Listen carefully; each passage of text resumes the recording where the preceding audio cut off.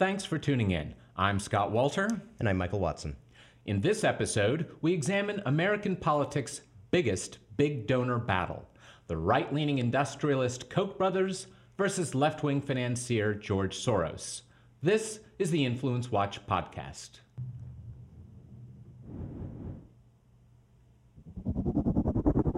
Last week, the Koch Seminar Network, a gathering of center-right donors convened by billionaire industrialists Charles and David Koch, held its annual winter meeting. The network, which is associated with a number of nonprofit organizations like Freedom Partners Chamber of Commerce, Americans for Prosperity, and the Libre Initiative, vowed to spend up to $400 million supporting free market-oriented candidates in November's midterm elections. Opposing the Koch Seminar Network are the Democracy Alliance and its most prominent member, left-wing billionaire George Soros. And while Soros does contribute to liberal super PACs and 501c4 advocacy groups, Soros's most prominent plays are in seeding foundations, which will fund liberal policy research, political organizing, and voter registration for decades to come.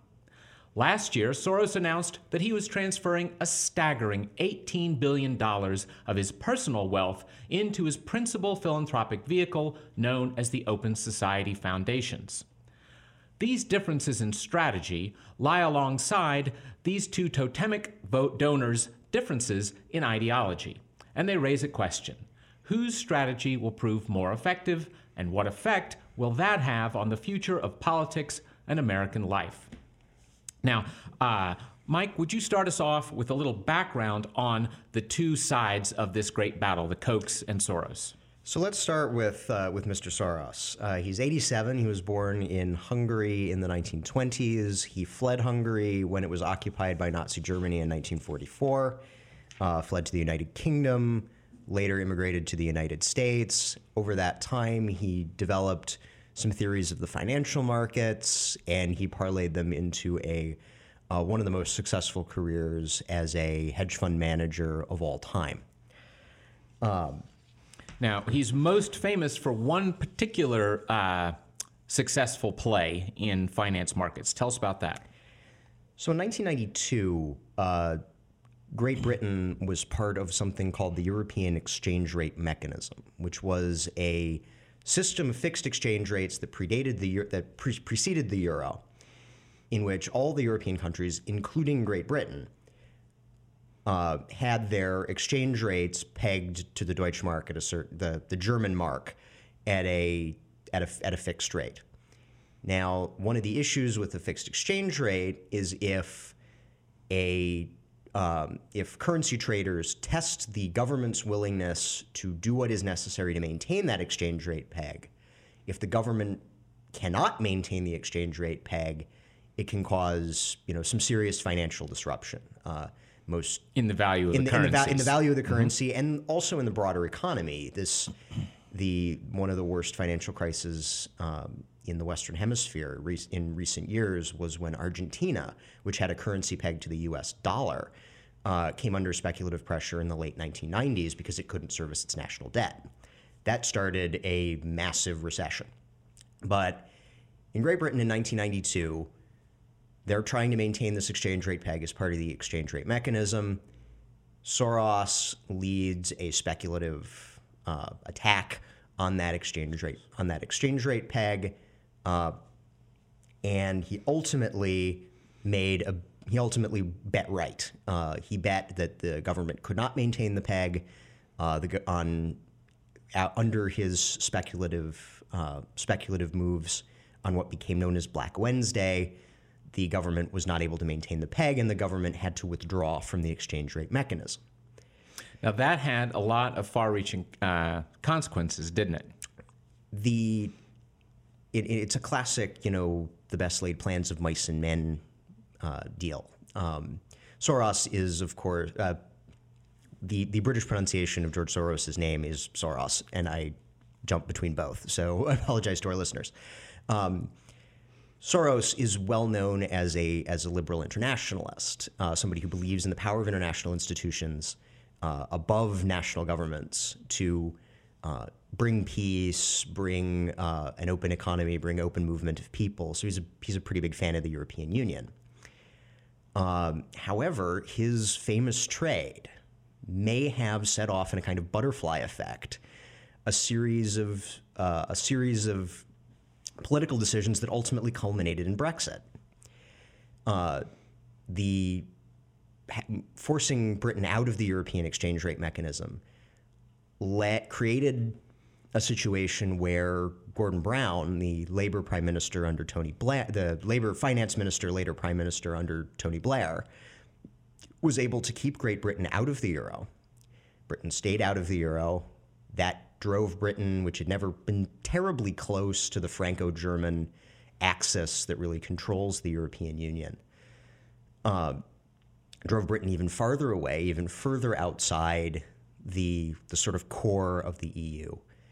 And then after the disruptions of the migration crisis, after the disruptions of the 2008 financial crisis, Britain was in a position where the former Prime Minister David Cameron could go to the people and say, we should have, even though Cameron didn't support leaving the European Union, he said, I promised you a referendum, I will give it to you. And without the disruption that would have been caused by having to leave the European Union and reissue a new pound, the decision to leave, which since the referendum has been very tricky. The British government and the European Union have not proceeded as far as certainly the Brexiteers would like in the act of actually exiting the European Union. But the fact that they didn't have to reissue a pound, the fact that they didn't have to redenominate all financial transactions, and the fact that Britain always had its monetary sovereignty made the rupture of Brexit less severe. So the great internationalist quite possibly contributed to one of the largest nationalist occurrences in Europe in the last couple of decades. Well, we never, we make all these great plans, and history has a way of throwing them into the briar patch. Now, Britain was by no means the only place where Soros's currency trading caused him to be less than popular, because, of course, people in England weren't thrilled to have the pound broken back in '92. In France, I know they got quite angry with him for his currency trading with the franc, and convicted him of a serious crime related to it that back in 2006, France's highest court upheld the conviction for that, although admittedly when governments go after you because you've made them look bad, there's probably a bit of blame to go around on all sides. But given the French government and its own management of its economy. But let's move to the philanthropy side of Soros's empire. He has quite a number of, even just on the money-giving side of things, multiple groups, and also some name changes over the years that makes it a little tricky. Usually Open Society figures in them somewhere. He's a big fan, George Soros is a big fan of a philosopher of science named Karl Popper. And one of Popper's books was The Open Society and Its Enemies. So he's named all his principal philanthropic organs, which are the Open Society Foundations, the Foundation to Promote Open Society. Open Society Foundations is an operating foundation that has not just grant-making, but also direct charitable activity. Foundation to Promote Open Society is a private grant-making only foundation, non-operating foundation. And then he also has the Open Society Policy Center, which is a lobbying group, a very big lobbying group. As of the Senate lobbying disclosures for the last quarter, it was $10.3 million in the fourth quarter of 2017 alone, which made it, I believe Politico had it at number 4 among all lobbying spenders. Yeah, the fourth largest lobbying spender for the last part of the year. And as some observers pointed out, that was also a time when net neutrality was one of the most debated and lobbied topics in the nation's capital. And that's not what Soros's people were lobbying the Open Society on. Policy Center was lobbying mostly on foreign policy matters, trying to take away the president's. There are a couple of bills flying around that would that are being advanced by opposition Democrats to take away some of the president's discretionary national security authority, specifically as it applies to North Korea. And Open Society was lobbying for those bills that would restrict the president's ability to act. Yep. But to keep the magnitude clear, to be number 4 among all lobbying groups at that time, that meant that Soros's lobbyists were expending more money than, I believe it was Google and Microsoft.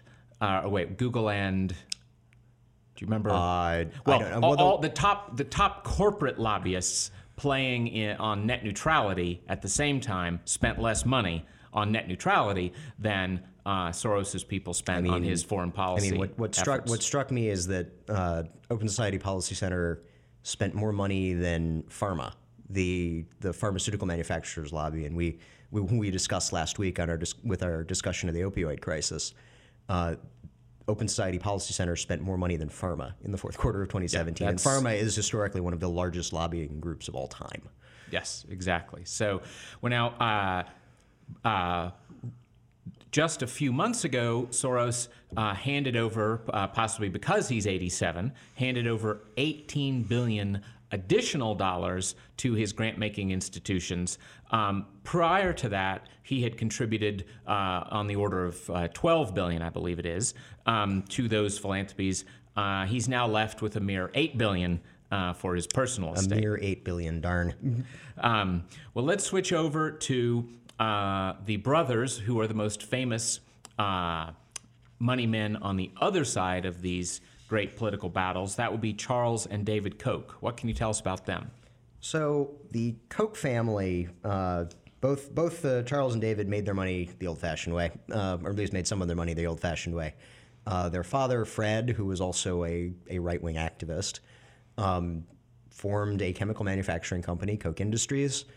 When he died, he passed it on to his sons, of whom Charles and David are the most prominent and who control the company. Charles is 82. David is 77, so they're a little bit younger than Soros, but they're both also pretty old.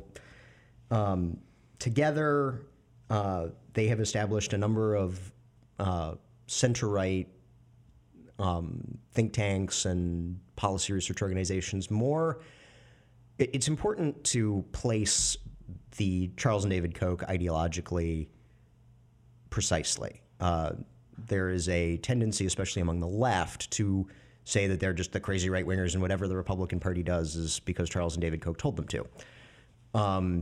As a libertarian, if that were true, I would be a lot happier with the state of American politics because Charles and David Koch are more to the libertarian side, more to the classically liberal free market side than the national conservative thrown an altar side of the center, of the kind of broader center right. In fact, and that's precisely why in the last electoral cycle they ramped down all of this political spending and the rest, because they were not happy with the choice of Donald Trump as the Republican nominee for president because he was insufficiently libertarian for their tastes.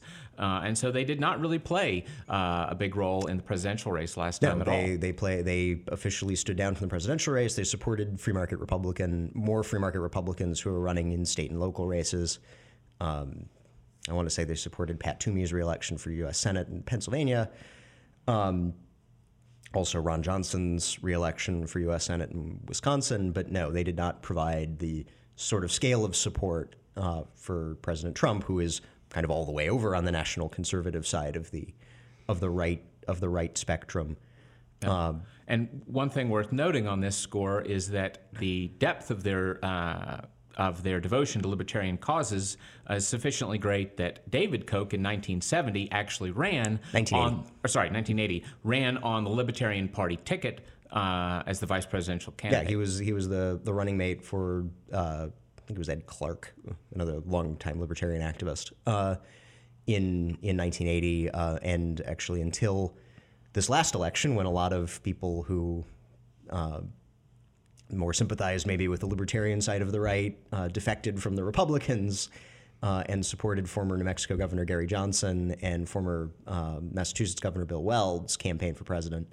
They actually had the highest percentage. Clark and Koch had the highest percentage for libertarian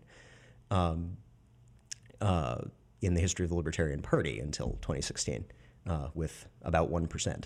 Yep. Which was not enough to stop the election of Ronald Reagan. So Yes. just as Gary Johnson's 3 1/4 was not enough to stop the election of Donald Trump. Yes, third parties cannot always bump out their intended targets. Well, we've mentioned earlier the Koch Seminar Network, which is the Kochs gathering like-minded donors to try to pool their efforts. That would be the opposite of the Democracy Alliance, which is Soros and his friends' efforts to gather left-of-center donors together. But let's talk a bit about the 501c3 grantees on the Koch side. Some of the names that would be familiar, some of the influencers that would be familiar to our listeners and can be looked up on influencewatch.org. Our website would be... So the Kochs actually sat on the board of the Cato Institute for a very long time. leading libertarian think tank. The principal libertarian, capital L libertarian think tank, and also have served on the boards and contributed a lot of money to the Mercatus Center, which is a economic and policy research organization associated with George Mason University, which is the sort of home for a lot of libertarian economists. Brian Kaplan, I remember, who we mentioned in our podcast a couple weeks ago on immigration. That's where he resides. And then also the Reason Foundation, which publishes Reason Magazine, which is one of the leading sort of journals of libertarian thought and libertarian news, in addition to conducting policy research. Exactly. Well, let's switch over now to the primary philanthropic vehicles that George Soros has used. We mentioned that the Open Society Foundations is the current name of the leading vehicle that he has. That was formerly called the Open Society Institute. Tell us a bit more about that. So the Open Society Foundations, formerly the Open Society Institute, is a grant-making and also operating foundation, which means it has some a certain percentage of direct charitable activity. Scott, you probably know better the distinction between a non-operating and an operating foundation than I would. Yeah, let's just clear that up for readers for a second, because it is worth noting that those are the technical legal terms in the tax code. An operating foundation actually operates stuff. The easiest way to think of this is it's not unusual for something like a zoo or a museum to have an operating foundation that spends most of its money actually making function whatever that charitable activity is, and that's an operating foundation. Then a non-operating foundation basically just gives its money away to groups that it's not very much in control of or intimately running day to day, and that's what most people think of, a private non-operating foundation. That's what people think of when they hear foundation, when they're thinking of the Ford Foundation or the MacArthur Foundation, the Hewlett Foundation. Those are all private non-operating foundations that basically sit and write checks. So the Open Society Foundations, the operating foundation, they plan to make $100 million of grants and also direct charitable activities in the United States in 2017, according to their budgetary documents. The OSF, the Open Society Foundations, is going to be the recipient of that $18 billion in additional contributions that George Soros announced late last year from his personal wealth. Yes, and then there's the Foundation to Promote Open Society, which is another Soros vehicle. That is the non-operating foundation, the check writing side, the principal check writing side, at least historically, in the George Soros philanthropies. In 2015, the latest year for which I could find a tax return, they paid $485 million in grants to various liberal organizations, universities, some charitable causes. And obviously both the Open Society philanthropies, both OSF and the Foundation to Promote Open Society, are substantial funders of a lot of the left-wing organizations that we discuss. Yep. I have to say, in a couple of decades of studying all this, I don't believe I have ever found a left-wing activist group of any significance that did not receive money, both from one of the Open Society philanthropies and the Ford Foundation. Those two are the leading left-wing donors. That's true. I can think of one issue area exception. What's that? George Soros does not support boycott and divestment and sanctions against Israel, even though he doesn't like the Israeli government. Well. In fact, hilariously, boycott, divestment, and sanctions. A couple years ago, he invested money in SodaStream. He invested through his for-profit personal money-making enterprises in SodaStream, which is an Israeli company. So boycott, divestment, and sanctions actually tried to boycott, divest, and sanction him. Well, that's what he gets for not giving them money. Now, there's one or two more important Soros vehicles we should deal with. One is that 501c4 you mentioned, that the Open Society Policy Center. Right. That is the lobbying arm of the Open Society philanthropies. And as we discussed, they spent a staggering amount of money in the last quarter lobbying on these foreign policy bills.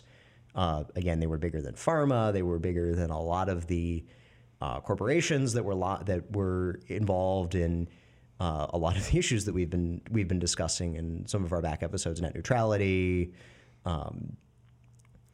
to the point that, again, they were the only ones that were bigger were like the Chamber of Commerce, and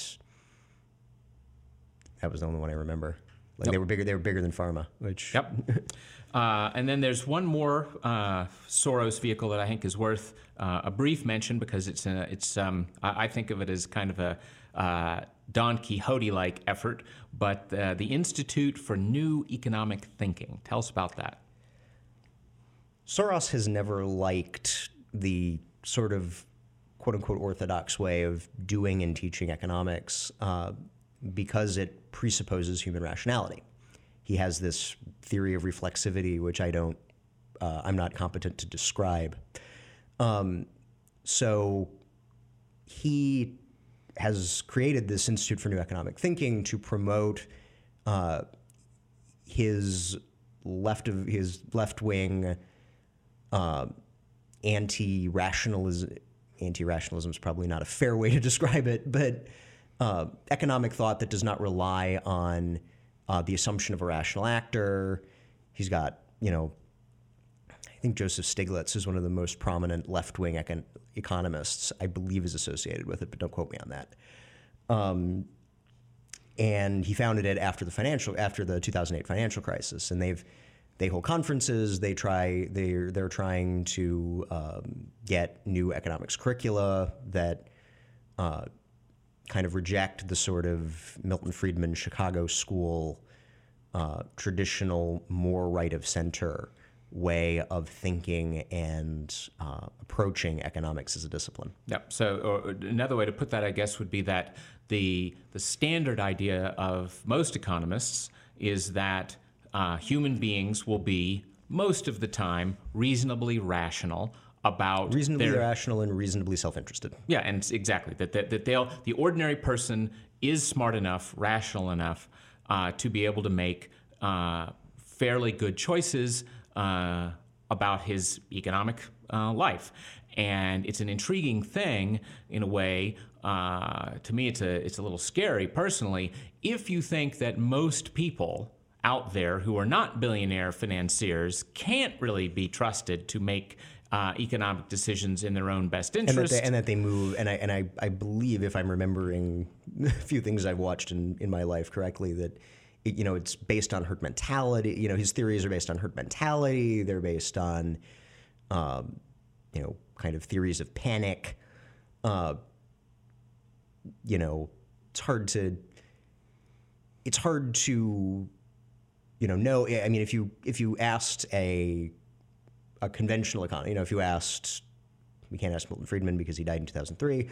If you asked the chairman of President Trump's Council on Economic Advisors, I think it's Kevin Hassett. I think he got confirmed. Formerly at AEI. Mm-hmm. If you asked him, are human beings perfectly rational, he would say no, even though most economic models assume for the sake of argument that they are.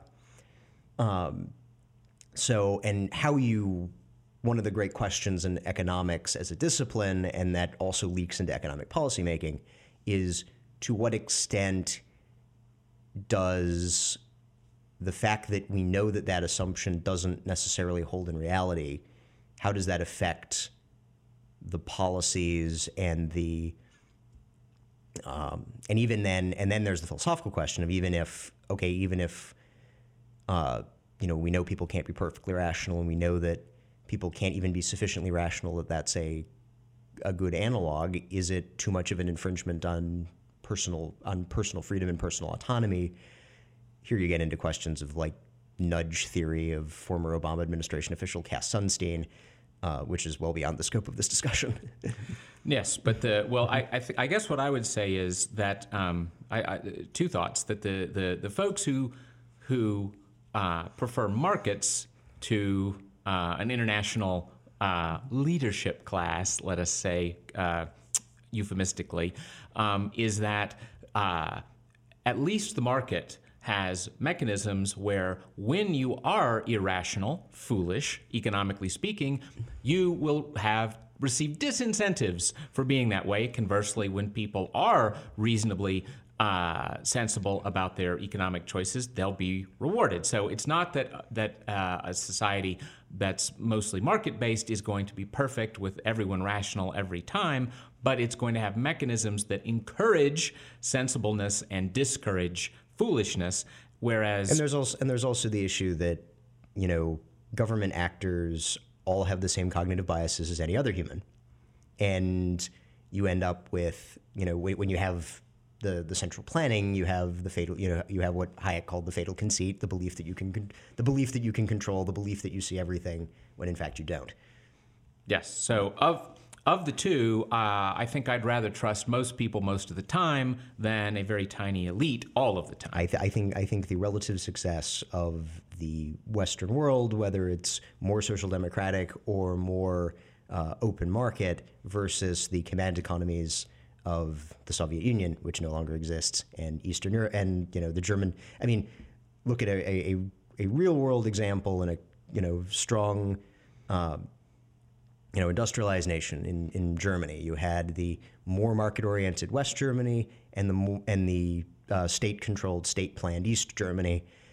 Even today, you can see the difference between the damage that was done by the communist East Germans versus the prosperity that was brought by the market-oriented West Germans. Yes, and of course, in the old, as they say, voting with your feet issue, those ordinary people who were not trusted by Mr. Soros voted with their feet by desperately trying, sometimes being shot for the effort, to get out of the socialist side and into the market side, just like today we see in North and South Korea. They have, just like Germany, the same ethnic group, the same culture traditionally, but one has markets and one has dear leader. But let's switch over now to the Kochs and some of their primary vehicles. First, there's the Freedom Partners Chamber of Commerce, which is a 501c6, also in the tax-exempt world. It's a business league, an association of corporations and businessmen, and unlike again, the most famous 501c6, the most notable is the United States Chamber of Commerce, which ostensibly represents sort of all of the business community. Freedom Partners represents businessmen who align with the Koch's general view of the world. Then there's also a C4 in the Koch's world. The 501c4 arm that does a great deal of the sort of political independent expenditures is Americans for Prosperity. It is, the left obviously believes this is the core of the grand conspiracy. It's an advocacy group, not unlike those on the left. What's interesting about Americans for Prosperity compared to many other conservative or center-right leaning advocacy groups is, in addition to the sort of TV ad independent expenditure stuff, they also have constructed a permanent grassroots infrastructure. Obviously, the left gets a lot of its permanent grassroots infrastructure from the labor unions. The right does not have, or historically has not had, a permanent grassroots infrastructure of people to knock on doors and register voters and, come election time say, hey, are you going to go vote for the conservative candidate as opposed to the liberal candidate? Which makes it an interesting piece of the sort of center-right political machine.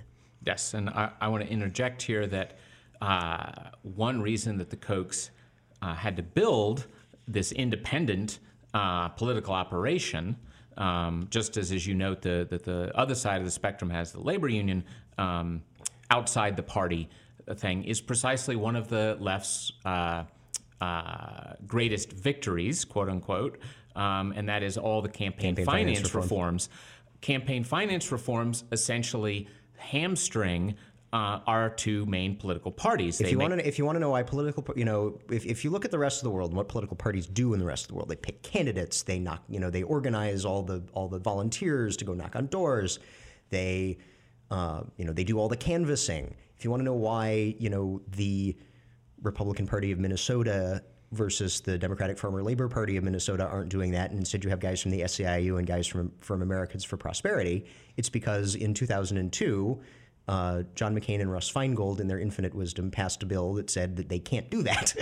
Yes, so the left screamed, the Americans for Prosperity, as we said, is the C4, and C4s are the main kind of exempt group, independent group, that the left screams about as being evil dark money groups, although the left has just as many C4s as the right. But anyway, the so-called dark money groups are prominent precisely because the money has to go there rather than the political parties, because of all the ways that political parties can't coordinate with their own candidates, can't have unrestricted donations, et cetera, et cetera. So, and I'll make a mention here that kind of really took off after the 2010 Citizens United decision, which threw out parts of that campaign finance reform law and basically said that as long as you're not coordinating with the candidate, as long as I don't pick up the phone and call, Josh Hawley's campaign manager and say, hey, what's our message this week? Hey, what's our polling look like? And get secret information from him. If I'm Americans for Prosperity, I can go out, I can hire canvassers, I can send them out to knock doors, I can put television ads up for my candidate. What the Supreme Court held is that when I, as an independent entity, with some limitations because of tax law, if I, as an independent entity, say, this candidate's really great, vote for him, or this candidate's really terrible, don't vote for him, that's my freedom of speech. Yep. Now, that's the C4 world on the Koch side. The Kochs also have a number of 501c3s that are active on public policy issues and are created along particular axes of constituencies. Tell us a bit about those. Some of them are, a slight corrective. Some of them are C4s. Some of the constituency advocacy groups are C4s. There's Concerned Veterans for America, which is a voice for free market right-leaning veterans. Generation Opportunity, which has tried to spread free market ideas to younger Americans, and then the Libre Initiative, which is a kind of a two-pronged approach. In addition to the straightforward, trying to spread free market ideas to Latin American immigrant communities, also does some of the community building work to help those communities have a positive image of the then subsequent any political persuasion that then comes. The labor unions are very, very good at this. So the idea that a political organization or a politically motivated organization would engage in community building as preparation for later political persuasion is not a new thing. And when the left comes out and is, obviously horrified by it, they're horrified because they know it works. Yeah, excellent point. Always, always, always, we should never forget that labor unions are not primarily economic actors, they are primarily political actors. And the left and the Democratic Party would collapse tomorrow if the unions disappeared. In one large-scale study of about 8 consecutive political cycles in America, done by a group we're about to say more about, the Center for Responsive Politics, which is by no means a conservative group, it's a left-wing group. They did this study, and over all of those 8 political cycles stuck together, they found that 7 of the top 10 political donors in America were labor unions. So they are the 800-pound gorilla, and sadly, the conservatives are often not very smart about keeping that in mind. But let's pull back here for a second and think about the Kochs versus Soros in the highest strategic terms. One obvious distinction that would appear to be the case, distinguishing the two groups, would be that Soros appears to be a much bigger investor in the C3 world, which would be, by the way, that's both the foundations and the activist groups, because they're both legally C3s for the most part, whereas on the Koch side, it would seem that more money is invested through the C4 stream. Now, a slight clarification. The Kochs together probably, all told, contribute more dollars to C3's. Certainly, if you include any of their charitable giving, they absolutely do. You mean purely charitable as opposed to public policy? One of my favorite things in Washington is the David H. Koch Hall of Human Origins at the Smithsonian Museum of Natural History, which must give left-wingers who are very pro-science and very, yes, we believe in scientific surveys of the origins of man, and they're being presented to us by the horrible, evil, David Koch. This doesn't make any sense. David Koch's also a very large supporter of the New York Ballet and the public broadcasting system. Also, the hospitals in New York, which got the hospital protested by, I want to say it was 1199 SEIU, either them or the National Nurses United, when he gave one of the hospitals in New York like $10 million, and they wanted the unions wanted the hospital to refuse it. Yes, the hospital declined, oddly enough. But laying that aside, it's probable that they give and have given more to C3s than C4s. What is different is that the C4's proportion is higher. And what's interesting is that we've done a bit of research that'll be forthcoming in the next couple of months, if I may tease it. You certainly may. And what we found was that the C3 advocacy group, which includes your environmentalist groups, your conservative think tanks, your left-wing think tanks, your voter registration and civil rights groups, your all those public policy interested 501c3s, public policy interested charities. That the liberal, center-left, left-wing universe of 501c3s is substantially larger than the center-right universe of 501c3s. And that pertains regardless of the size of the 501c4 social welfare advocacy independent expenditure groups, which are a little bit bigger on the right. Yes. Well, the one study, it's now a bit old, it was done in 2010, but by that left-wing group I mentioned, the Center for Responsive Politics, which is most famous for its website opensecrets.org, which is an excellent source for data on political giving of various types. They were inspired back in 2010 to do a deep dive into trying to compare the Koch's political giving in the broadest sense to George Soros's political giving in the broadest sense. And they basically said it's a toss-up. They noted this difference, that there is certainly some differences in strategy. They noted these differences. At that time, Soros had given more than the Kochs to 527 organizations, which are directly political action committees, candidates' campaigns, that sort of thing. They noted that it's really impossible to tell who gives more to the C groups. It is your constitutional right to give anonymous contributions to a 501c group. And again, our ability to track, and that's kind of why some of this discussion comes with an asterisk, because George Soros is relatively easy to track much of his contributions because he has these giant foundations that are required to disclose their grant making on their federal tax returns.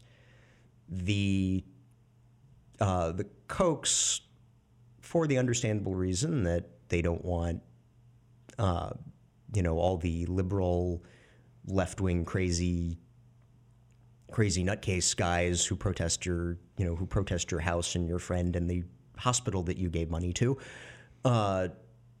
have a tendency to operate more privately without the intermediary of a foundation, although they have foundations.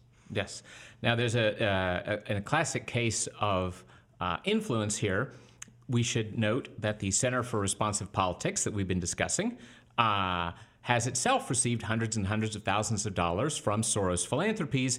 And now, if you go and look up on their website that fascinating deep dive comparison of the Kochs versus Soros, you find that it has essentially a big red box on it warning that the Kochs actually really are bigger ones, and you have to wonder if they got a nasty gram from one of their donors, perhaps. Which would be a shame, because Open Secrets is a wonderful resource, but obviously, given their funding, you can guess their editorial persuasion. Yes. Now, there's another thing to say about that deep dive, very thorough comparison that they did.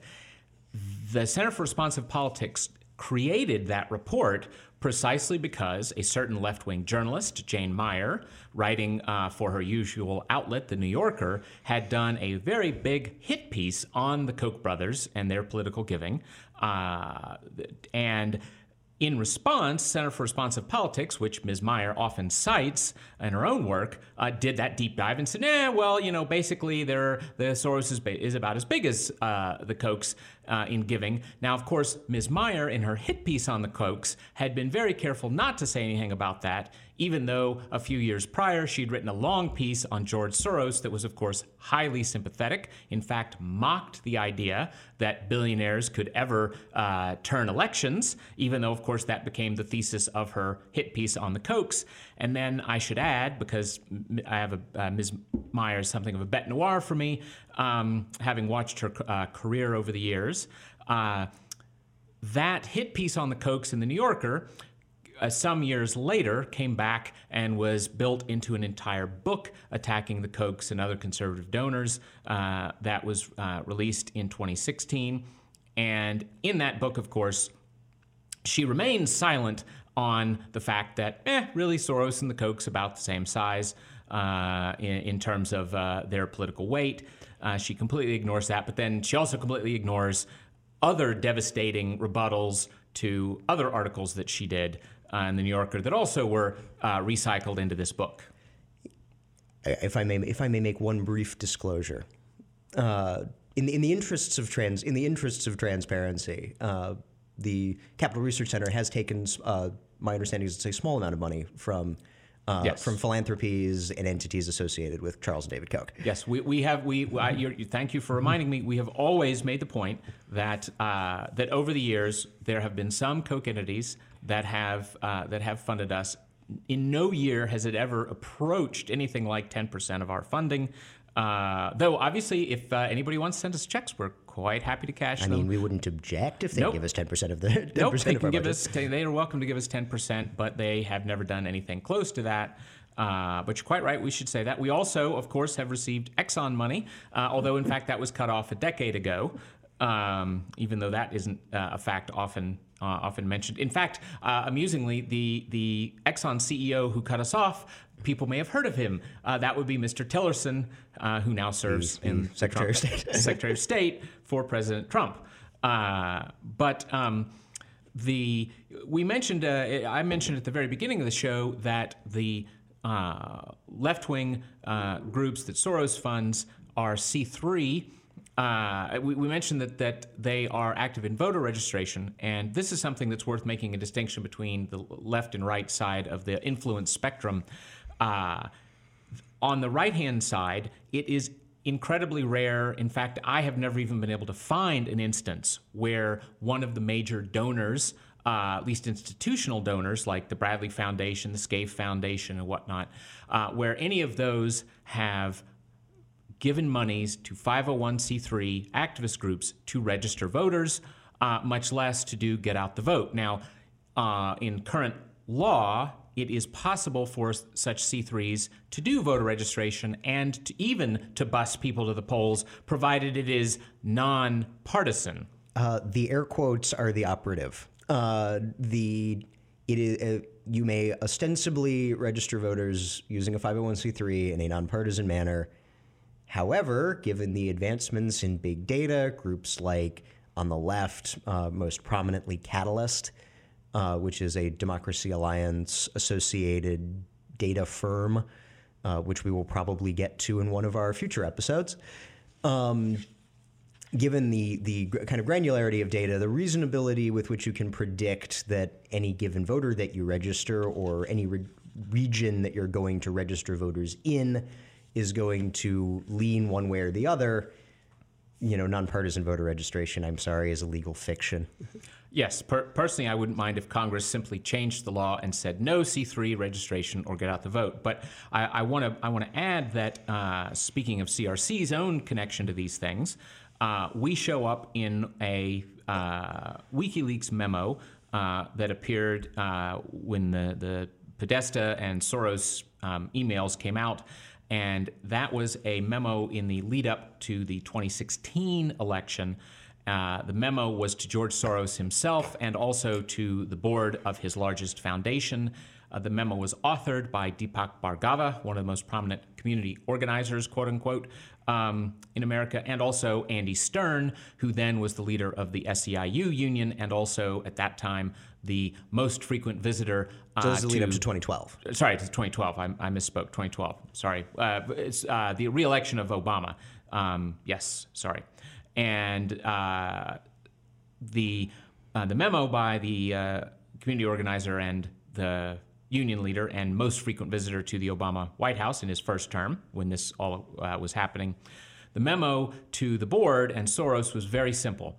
It had 3 points. The first point was we must win the 2012 elections no matter what. Now, that's interesting given that foundation boards are theoretically not really supposed to be trying to decide who's going to win the next presidential election, but there you are. That was the first thing. We must win the election or everything is lost. All of our money giving to everybody is meaningless. The second point was the only way to achieve point one, the only way to win this 2012 election is to have millions and millions of dollars given to our 501c3 activist groups to register voters and do get out the vote.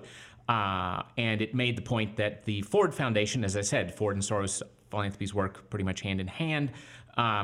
They had already committed 8 figures in grants for that cycle to do registration and get out the vote, and we must repeat our similar many millions of dollars into our network or all is lost.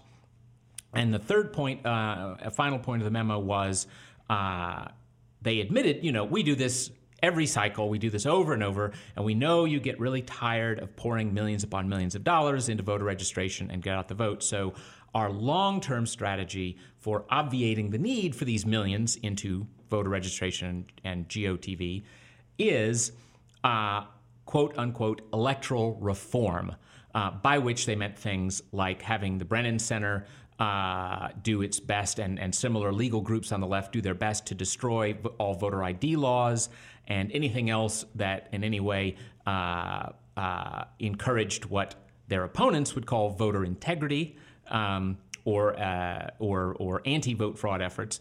Also, universal registration of all persons, so you'd have to opt out of being registered to vote, and also quote-unquote reforms like expanding early voting considerably, expanding same-day registration, et cetera, et cetera. As I said, their opponents would, I believe, characterize this as making it easier to defraud elections. But anyway, that was a fascinating thing. We are quoted at the beginning of the memo because one of our researchers, Matthew Vadum, had once suggested that it was perhaps not a wonderful thing to have voter registration done at the same time as the handing out of welfare checks. Well, I want to get to, speaking of the Democracy Alliance, as we had earlier, we should mention that Soros is by no means the only donor here. He was one of the original founders, but there are lots of other donors active. Many. Stephen M. Silberstein, David Desjardins. The Bronfman family, Canadian tycoons. On the smaller side, Patricia Baumann of the Bauman Foundation, who may well figure in a future broadcast of ours because she's a little known but highly important and influential donor. You also have institutional organizations like the AFL-CIO, the American Federation of Teachers, the National Education Association. Yep. It's worth mentioning on that score that, in fact, the leadership now of Democracy Alliance is mainly unions and union members like that, powerful unions like that. So as we keep saying on the show here, unions are incredibly important, and I'm sure not all members of the Democracy Alliance may be pleased to see unions arguably taking over the alliance to a significant degree. One other thing we should make a point. One of the original co-founders was Peter Lewis, since deceased, who made his money with Progressive Insurance. He actually had a falling out a few years after the founding of Democracy Alliance because Rob Stein, who was a Democratic operative whose research helped to inspire the creation of the Democracy Alliance, his argument was that, remember the alliance is set up after the 2004 re-election of George W. Bush, which Soros himself spent tens of millions of dollars in pure political giving to try to stop, and failed, obviously. The left and the big donors like that were very bitter that the Democratic Party was not getting the job done in their idea, and Rob Stein had a PowerPoint presentation shown to these donors arguing, look, we're losing to the conservatives and the Republicans because they have been investing in this 501c3 infrastructure of think tanks and advocacy groups of that type. And that originally was what the Democracy Alliance was supposed to do, build up that infrastructure. And then over time, though, it tended to become more political and obviously now even more unionized, and Lewis left them for that score. So why don't you mention a couple of the more recent big-name donors that we haven't gotten to, like a certain environmentalist friend and a casino operator? So to tie all this together, one of the great questions is whether it's going to be more effective over the long run to build an electoral machine sort of independent of the party. And as you hinted, the Charles and David Koch are by far not the only people to do this. The two other big names, one on the left, one on the right. On the left, it's Tom Steyer, radical environmentalist, now trying to gather signatures to remove President Trump from office. And then on the other side, Sheldon Adelson, who runs Las Vegas Sands casino empire, who has given 9 figures to Republican super PACs, Republican candidates. Steyer, the liberal, was the largest giver to, according to Open Secrets, was the largest giver to political committees in 2016, and he lost. He was the largest giver to political committees in 2014, and he lost. And Adelson was the biggest giver to political committees in 2012, and he lost. So that is an interesting, semi-refutation of those who say that, having a rich guy means you can buy elections. But then the real question is whether that sort of activism will prove more lasting than the kind of activism that Soros, that other, again, unfortunately it's mostly on the left, Warren Buffett, who's given, tens of millions of dollars to support abortion rights, Bill Gates, who spent tens of millions of dollars supporting population control and supporting certain controversial education reforms, whether that sort of activity is going to have a greater impact than the sort of direct electoral intervention. Yeah. Well, this November we'll get a big chance to see the most immediate results of such strategies. That is our show for this week. If you're listening to us on iTunes or Stitcher, please know that we broadcast a live video version of this podcast at 10 a.m. on Thursdays on Facebook Live and on YouTube. You can find our pages by searching for Capital Research Center. And if you're watching the video version, we encourage you to subscribe to the audio on your preferred podcast platform. We'll see you next week.